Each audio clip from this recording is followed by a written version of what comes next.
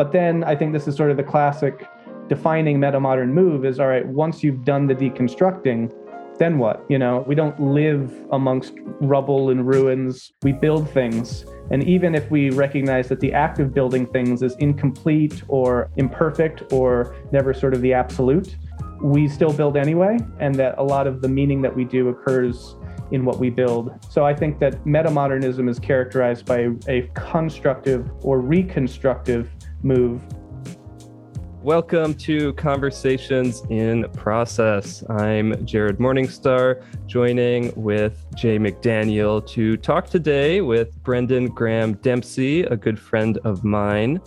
Brendan is an author, poet, scholar of religion, and meta-modern trailblazer whose work crosses many domains of religion, spirituality, philosophy, aesthetics, everything you want nowadays, all wrapped up together. I met Brendan online through various meta-modern communities that are springing up nowadays, and had the pleasure of meeting him and others in this community in person recently at a retreat he hosted at Sky Meadow in Vermont, all about meta-modern spirituality. So I thought it would be wonderful to chat with him today and make some connections between these emerging meta-modern sensibilities and the sort of process perspectives that we deal with on this podcast. So welcome, Brendan. Great to have you today.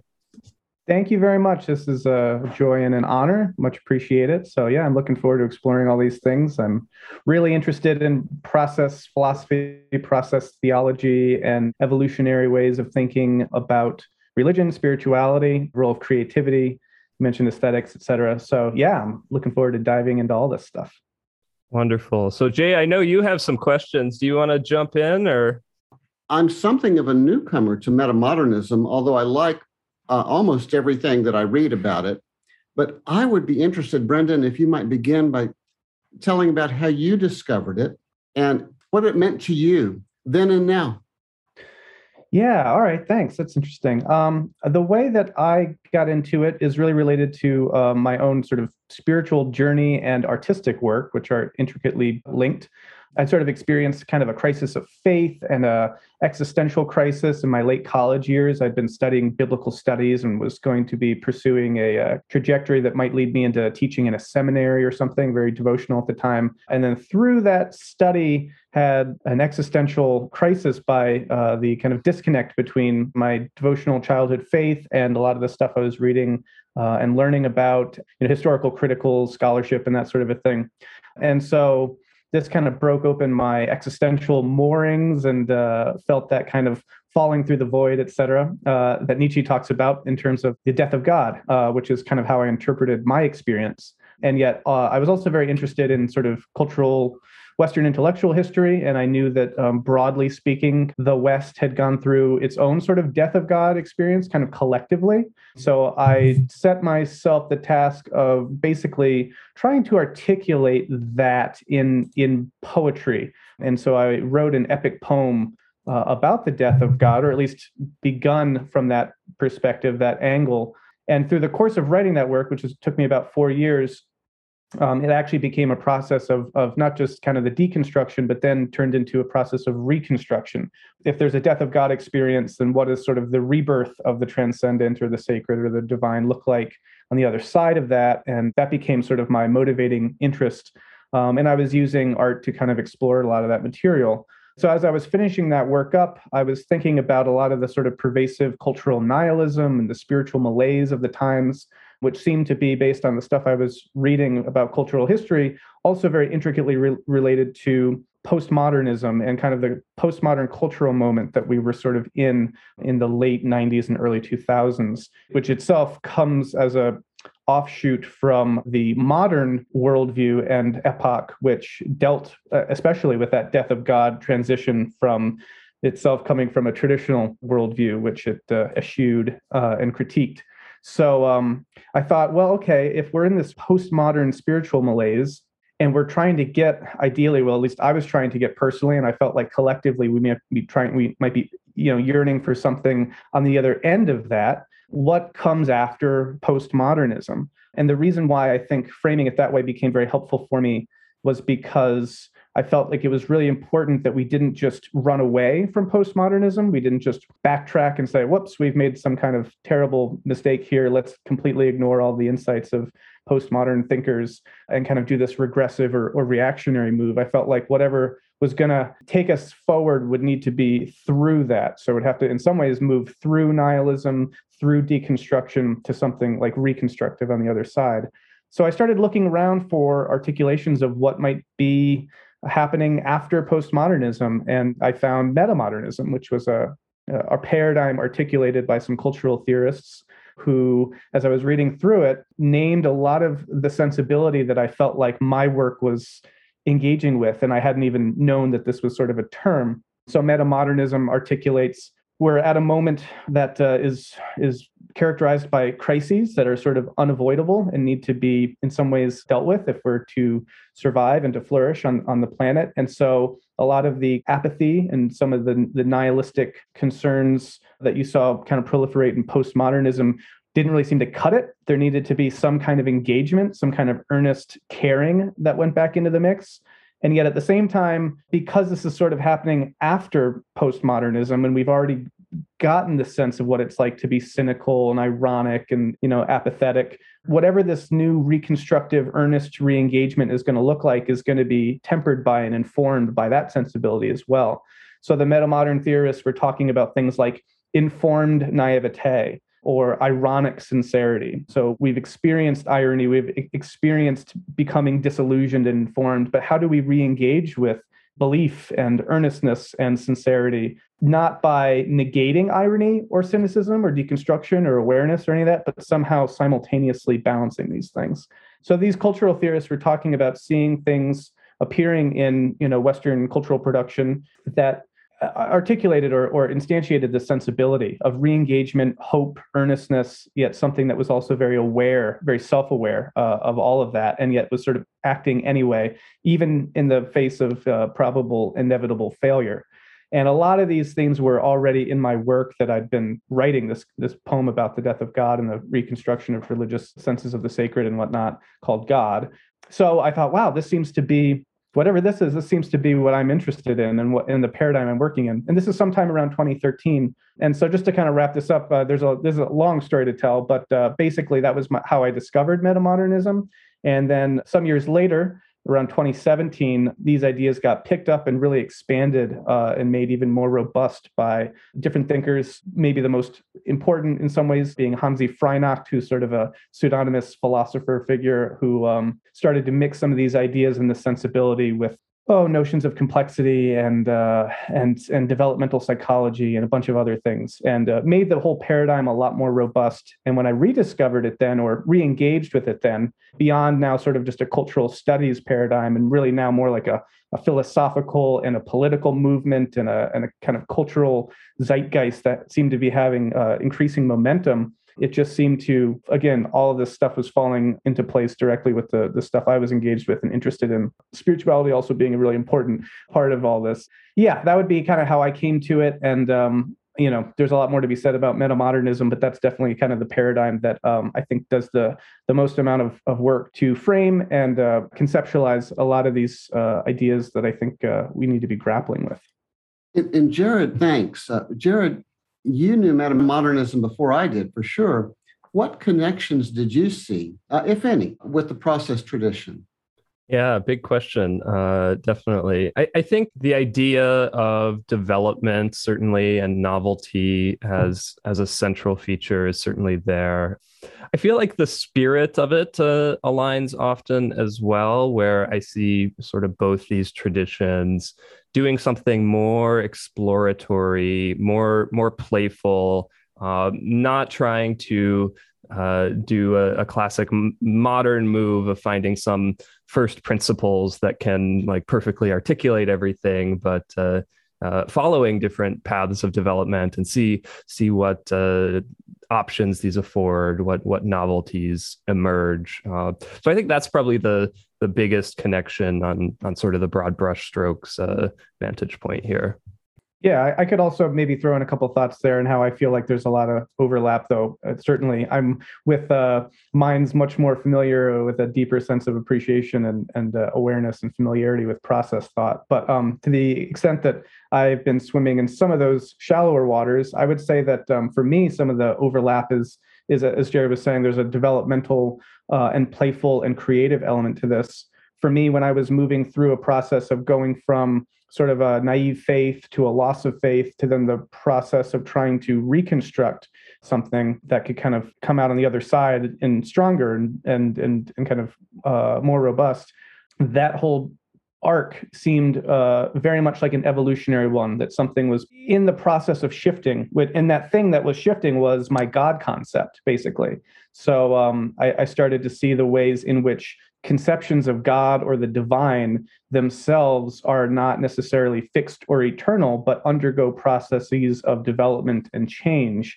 And then what excited me about that was not just to realize that that occurs, but one, to actually then to be able to sort of map those progressions, almost the way you might chart like the development of like a flower or something.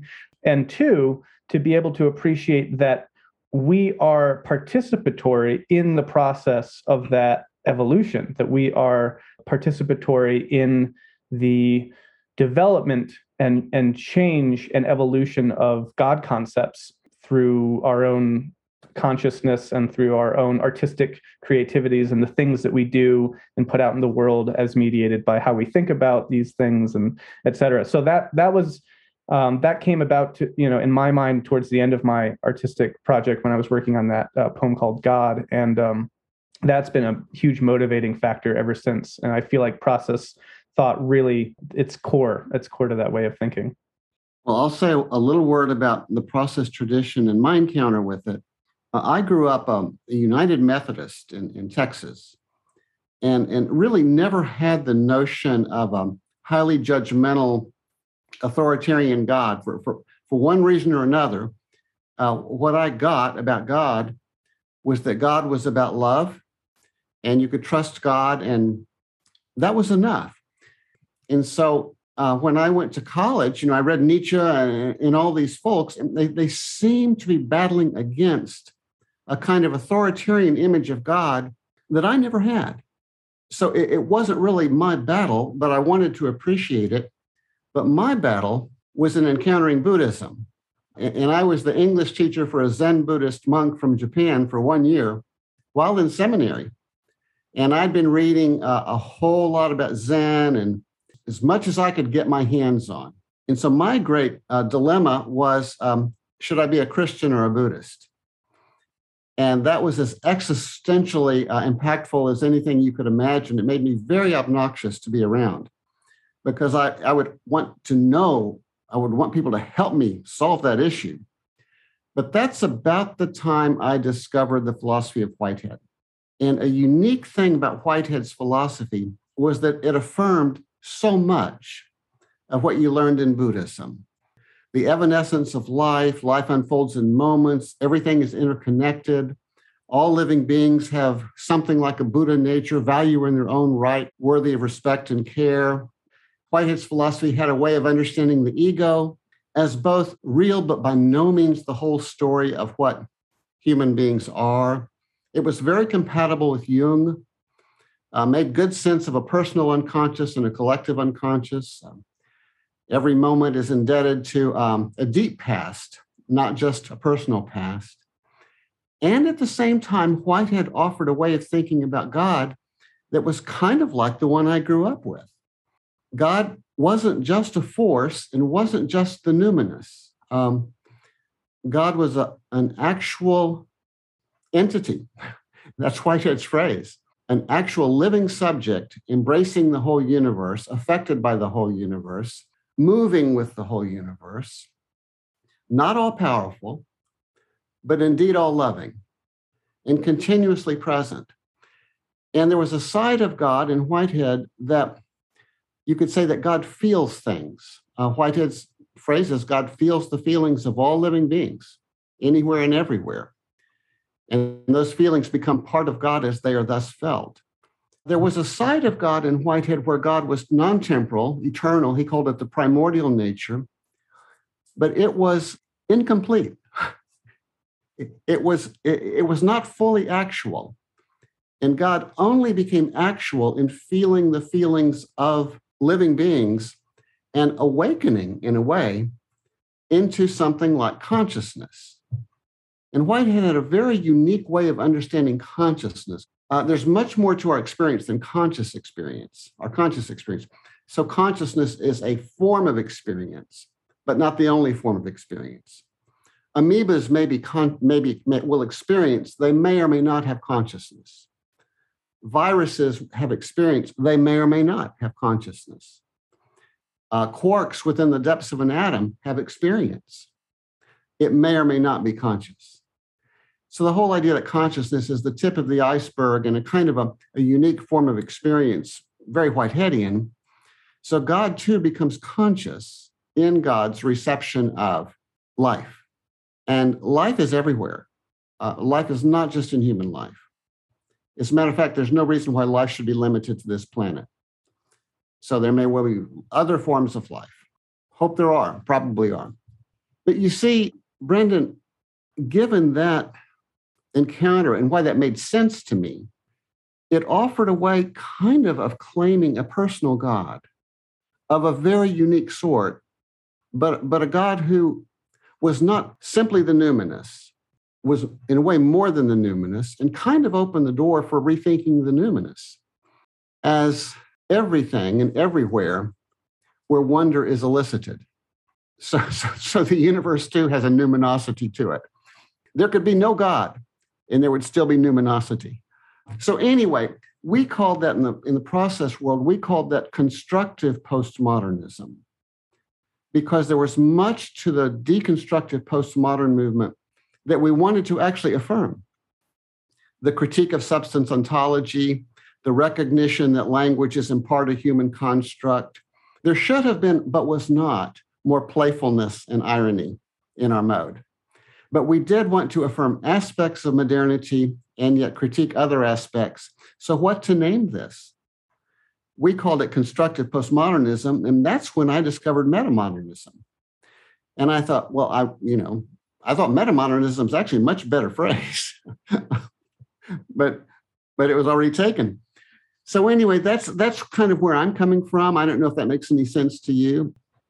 Yeah, I wish I'd discovered Whitehead at an earlier time. Would have saved me probably a lot of existential angst. But at the same time, existential angst can also be useful and necessary. So, but I think everything that you said very much overlaps with the way that I conceive of this, and I find Whitehead to be really useful in languaging a lot of this stuff, because why reinvent the wheel?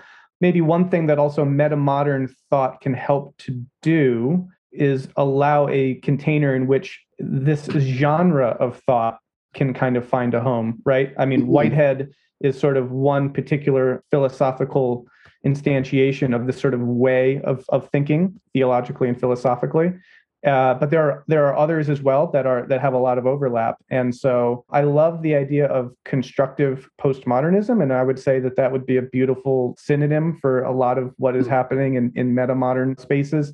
And of course, we're always dealing with heuristics and sort of simplifications here. So talking about something like postmodernism in some way of like, it was this or it was that is, a generalization. But to the degree we can kind of traffic in generalizations, I do think that there was a highly deconstructive move that characterized postmodern thought, the desire to always tear away the curtain, disillusion people and sort of disenchant in some ways with good intentions as well. There's sort of enchantment. This is a point that Bruno Bettelheim, I think, made, but enchantment can be used either as a way to make the world meaning and purpose. It can also cast a spell on people, basically. And so a lot of the ways that power manifests in the world can be a spell that sometimes we need to wake up from and need to deconstruct.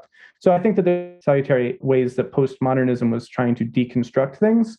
But then I think this is sort of the classic defining metamodern move is, all right, once you've done the deconstructing, then what? We don't live amongst rubble and ruins. We build things. And even if we recognize that the act of building things is incomplete or imperfect or never sort of the absolute, we still build anyway. And that a lot of the meaning that we do occurs in what we build. So I think that metamodernism is characterized by a constructive or reconstructive move. And I like constructive postmodernism because it's not just jettisoning postmodernism and the insights, as you say, it's sort of including them, but doing now a kind of constructive move. And I think that that's very much what metamodernism is about.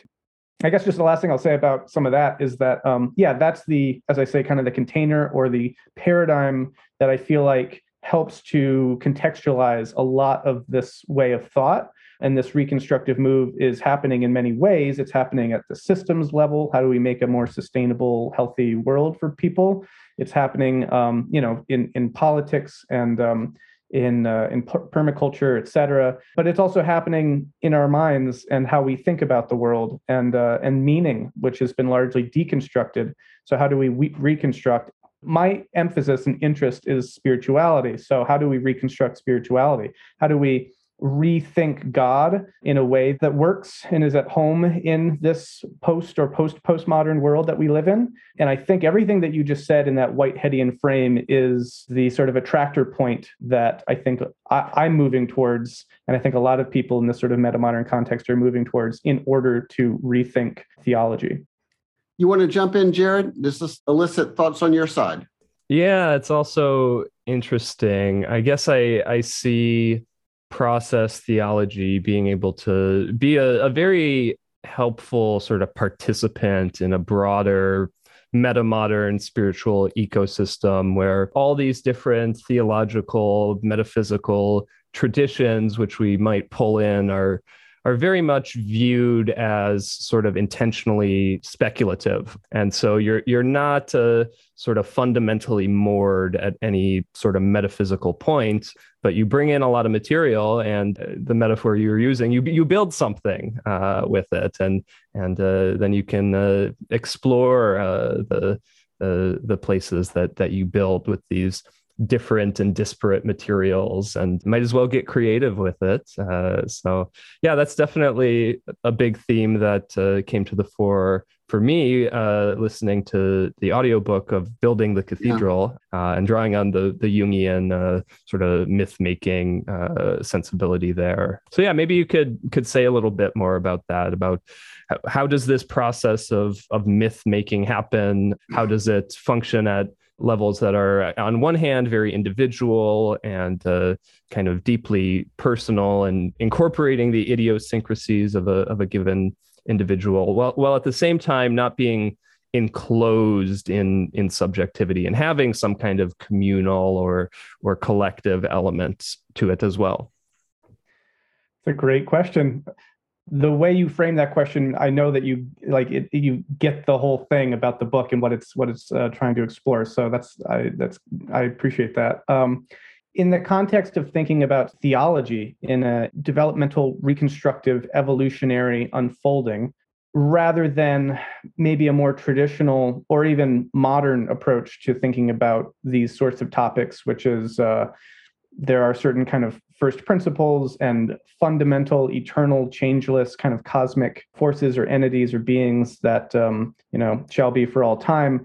Putting that into a situation where we're in a flux mode of becoming rather than a static mode of being, I think is sort of the first kind of this is the modality we're operating in. And within that, then the question becomes, well, if the language, and Jay, you mentioned part of the deconstructive move of postmodernism to show sort of in some ways the incompleteness or the limited nature of language to really articulate truth, let alone kind of ultimate truth. When we do that kind of deconstructive move and we appreciate that the symbols and the myths and the stories and even the rituals and the whole material and conceptual substance of religion and spirituality are metaphorical in some profound way, that they are given to and open to and even invitational to being changed, then this really fascinating endeavor or project opens up, provided it's grounded appropriately, which is how do we as individuals then, as creative people, and maybe in a Whiteheadian sense, in participating in the kind of divine creative force of novelty advancement, how do we put into the world new images, symbols, rituals, this sort of a thing? Because if we take seriously that process framework, this is the work of God's coming into being, concrescence of concretization in the world, and that is happening through individual beings and individual consciousnesses.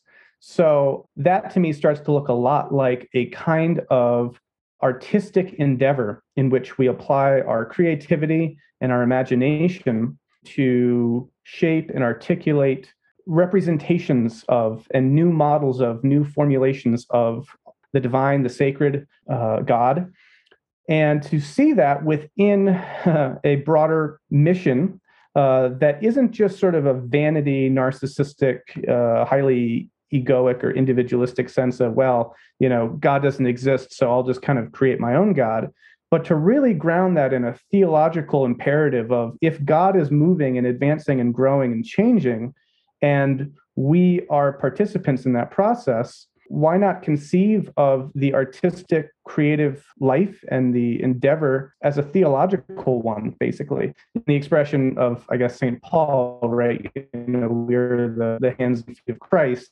What if you put a paintbrush in that hand and you start kind of doing the MC Escher thing of we are both the creatures of the divine, but also helping to articulate the divine in a way that we are creative about and thus constructive of. And to, at a moment when meaning is increasingly sort of dissolving before our eyes, and there's a meaning crisis and confusion around sense making and what human purpose is and how we should relate to things like the divine, whether they're just old, concepts that don't really have any meaning anymore, or whether we could reimagine them in a way that could work. In a context like that, it seems to be culturally imperative as well, not just sort of theologically imperative to engage in the process of co-creating new conceptions of the sacred.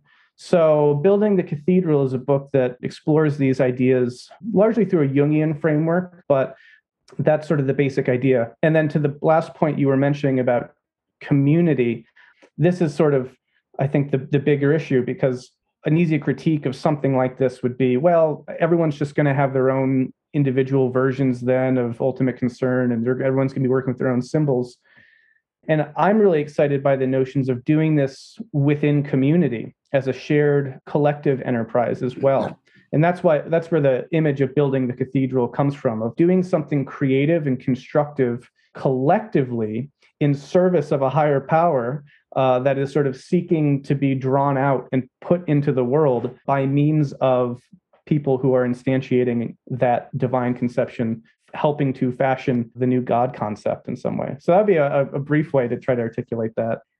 And I'll say one more thing at the risk of rambling, but I feel like I wanted to tie this into the last thing we were just talking about, is that there's a way of looking at this process which is totally postmodern and even kind of even nihilistic potentially. You could say, well, we've deconstructed God, so people will just create God or something. And so you can look at it from the human level of just people are creating God, doing a social, cultural thing.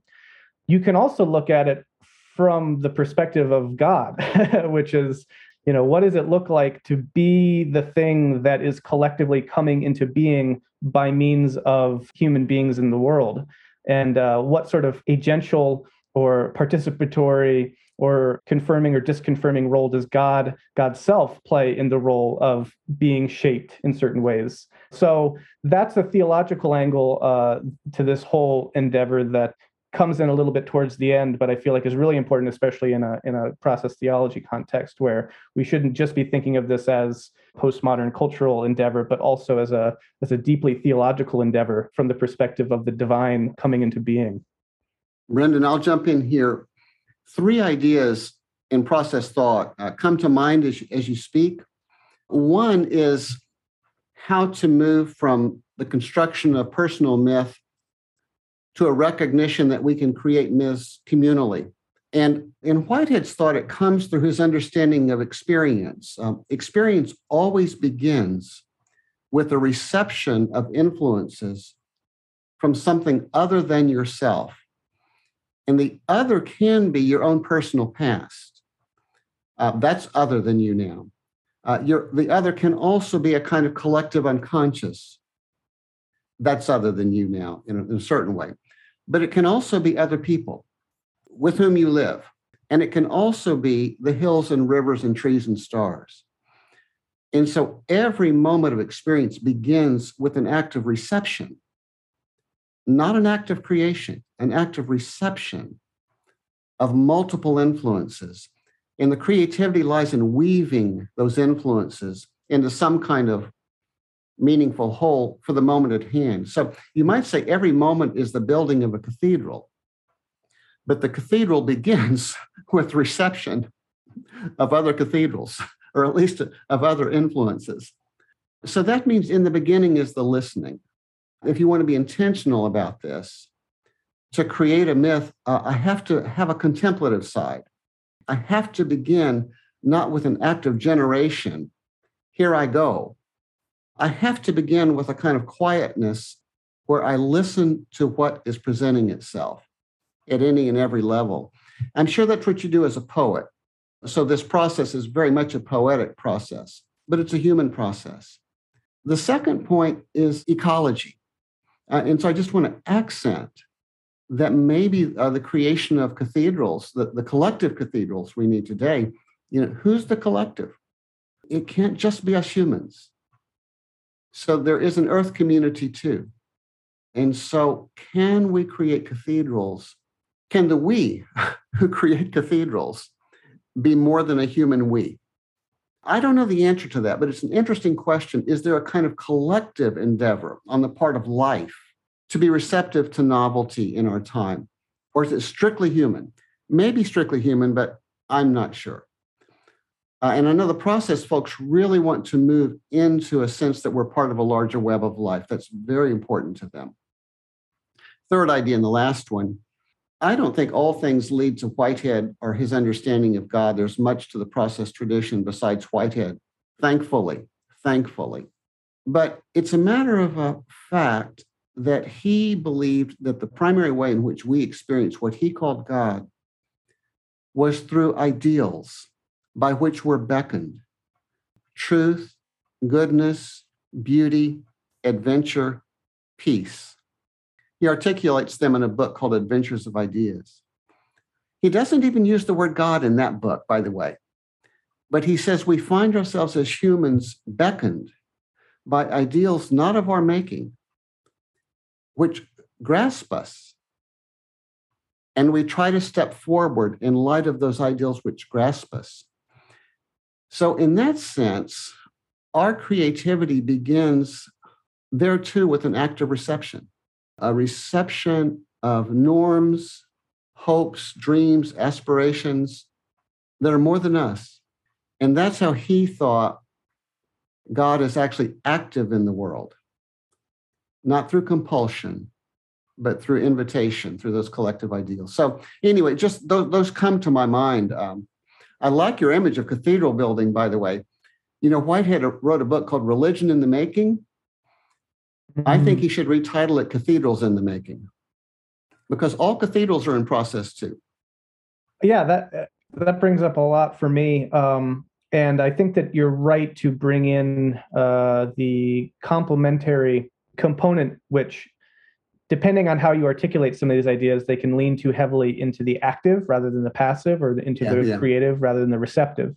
So thanks for kind of foregrounding that. There's a beautiful way that I feel like, so I just finished a book, which I think is utterly wonderful and brilliant in many ways. It's called The Romance of Reality by Bobby Azarian, and it's going to be coming out at the end of June, and super excited about it. I think Process folks will see why if they check it out.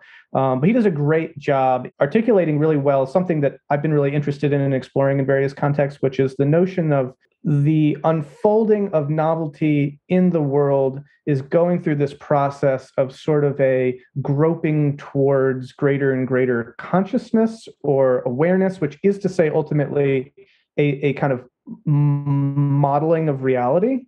There's a mapping of the environment that organisms do And that to me, I think, relates a lot to this receptivity that you're talking about. We don't just show up on the scene and then be like, I'm going to do this, I'm going to do that. We need to be imprinted upon and to be gradually more and more successfully imprinted upon by our environment and what we need to be receptive to. And that can include the whole scale of phenomena. But it's within the context of that imprint process that we are learning about our reality.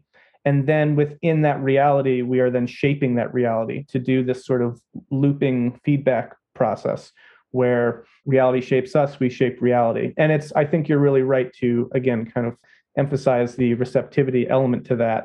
And I think, again, this is as I understand Whitehead, this is a very Whiteheadian notion of sort of this groping towards this greater unfolding of reality, or at least the awareness of the prehension of reality.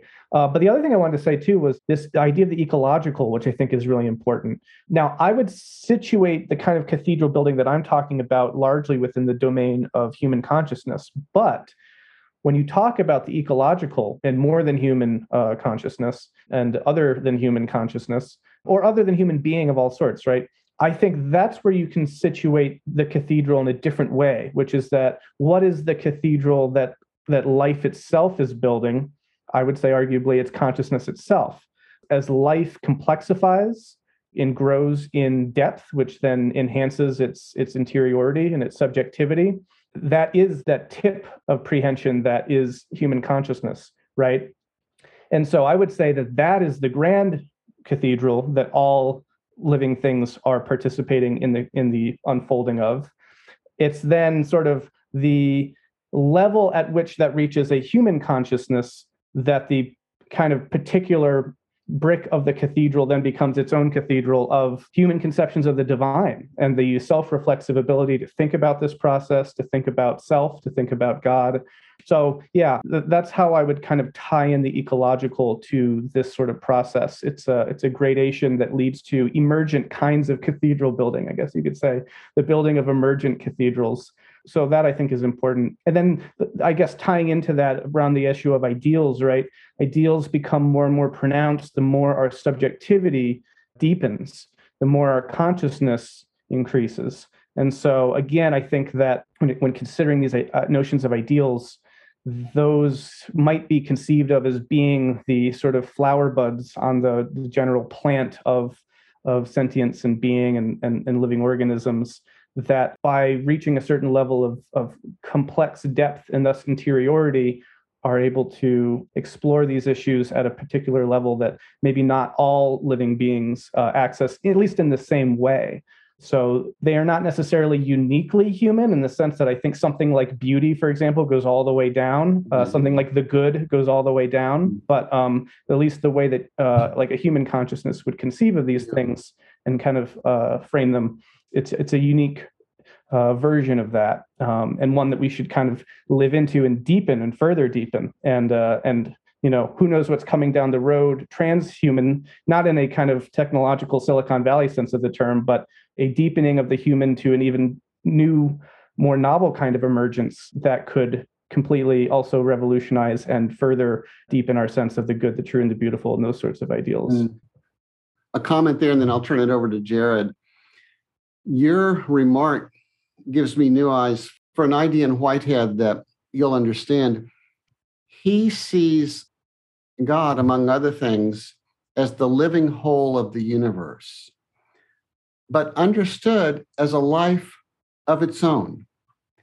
And so you can imagine, say, a living cell that has organelles, but you can also imagine the cell has a life of its own, even as it is made of the organelles too. And so God has a life of God's own, even though the whole universe is, in a way, the body of God. They help make God God.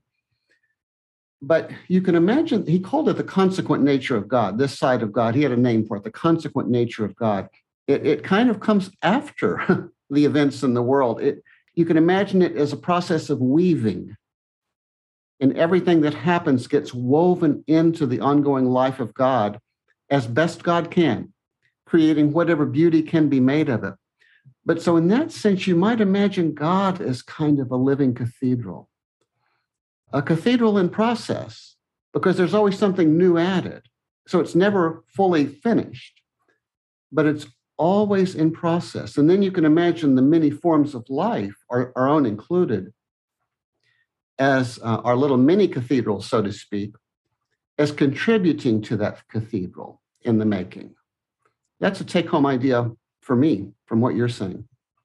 Wonderful. Yeah, I really like how those metaphors and ideas come together there. That the God world is this cathedral, this universe we find ourselves in, this cosmos imbued with value is the location for worship and devotion and joy and all these other things, reconciliation that we associate with the divine.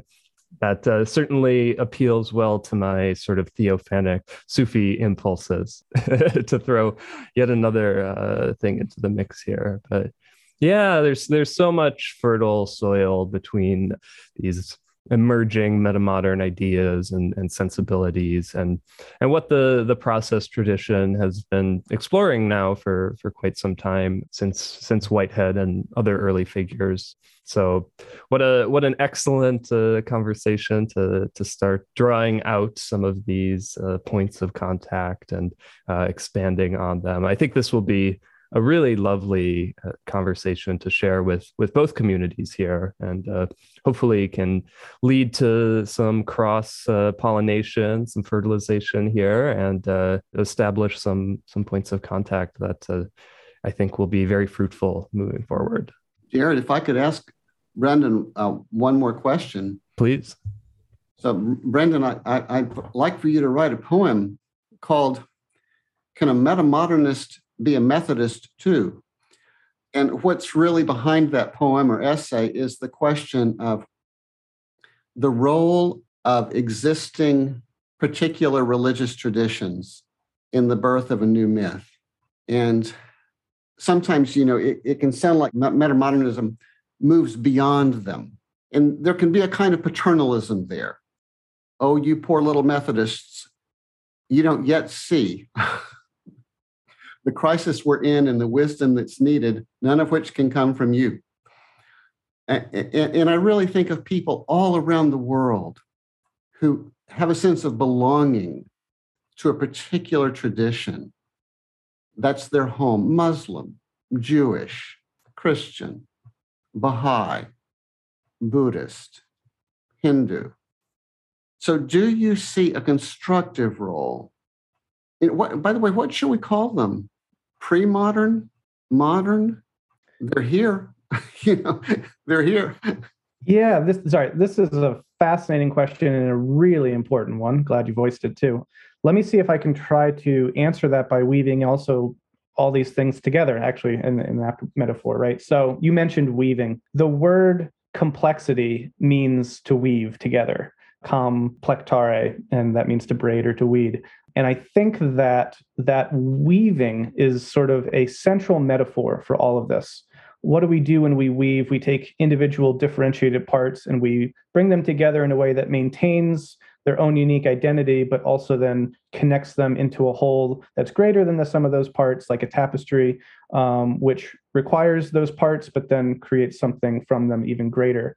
And to your question, I would say that existing religious traditions, and I'll also just throw out, this was kind of the question that the conversation I was having with Layman Pascal and John Vervaeke sort of ended on, which we finish up our conversation about scaling the religion that's not a religion. We'll pick up is this question.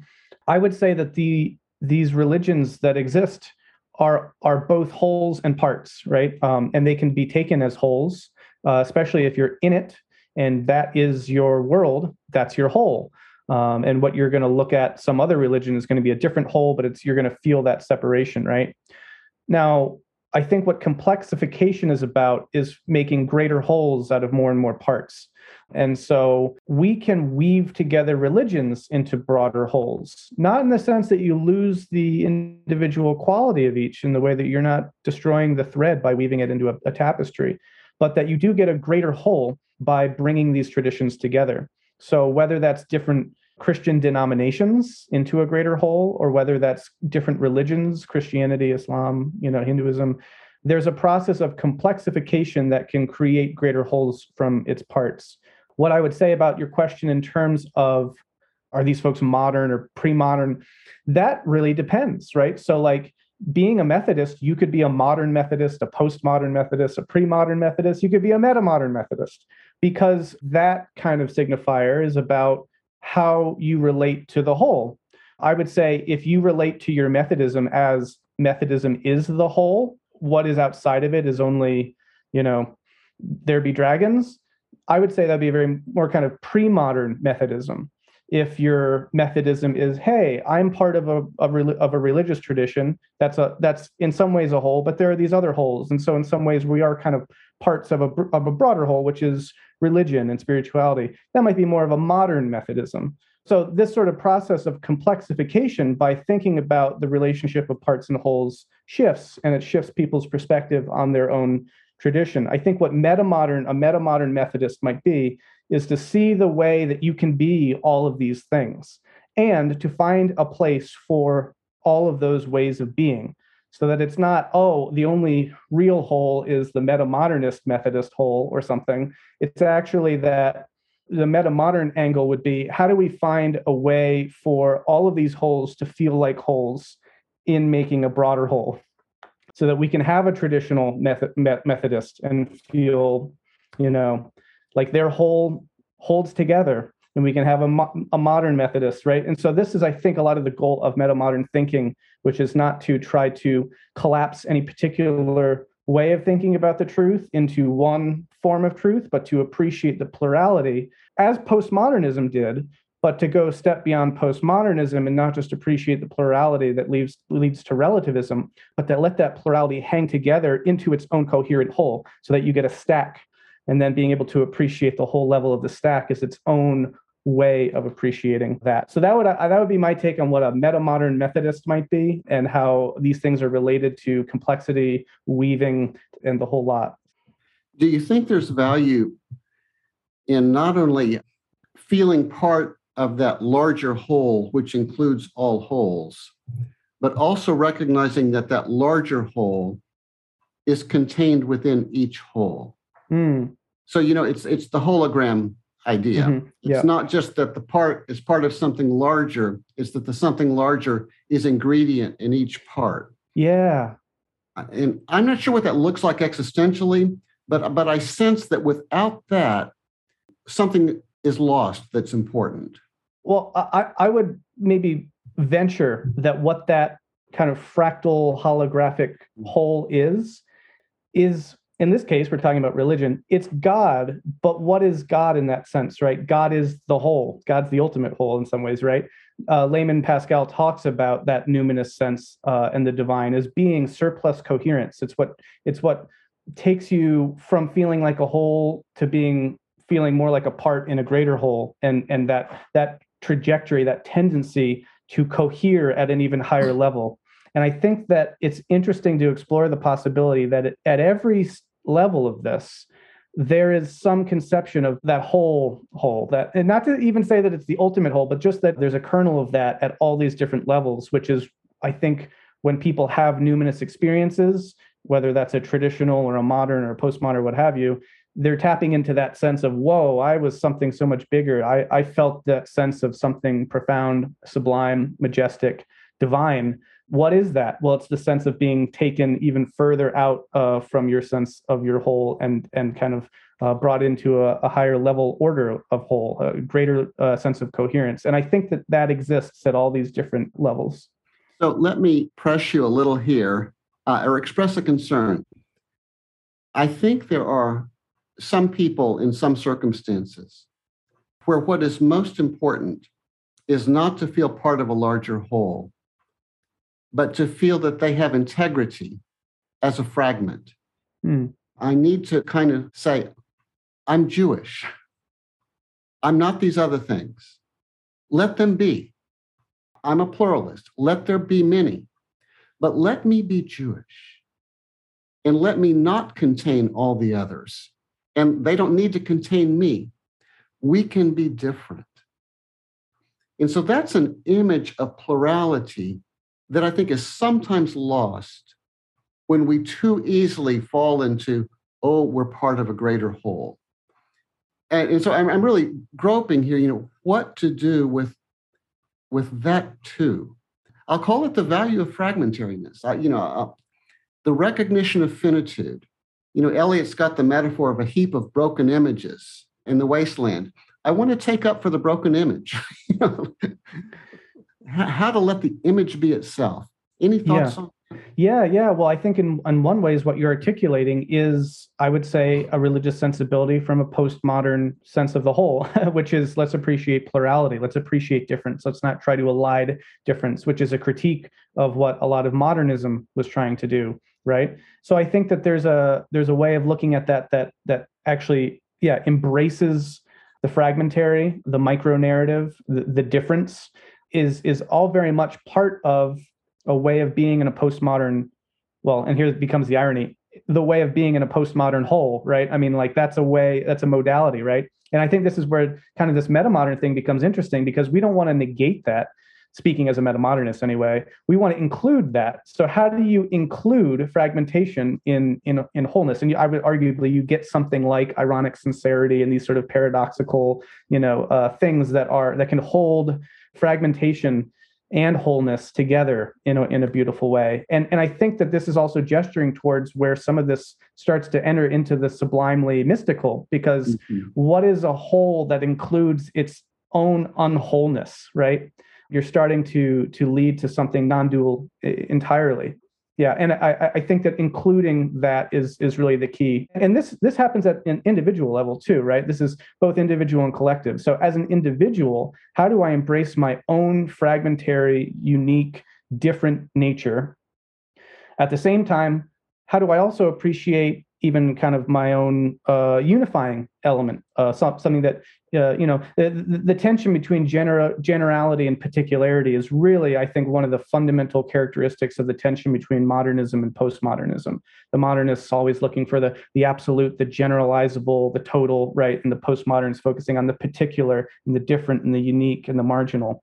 But then it's sort of like, is there a next meta level move in which we can somehow find ways to relate to both of these? If not simultaneously, then at least maybe in an oscillatory way of back and forth. So these are the sorts of questions I would say that metamodernism grapples with in a theological or a philosophical sense. And I wonder if Whitehead's notion of the consequent nature of God is kind of a whole in process, perpetually receptive of novelty, cannot be otherwise, isn't in some way an image of a whole that includes unwholeness, a whole forever in the making, but never closed. What a enlivening and creative and just wonderful dialogue this has been.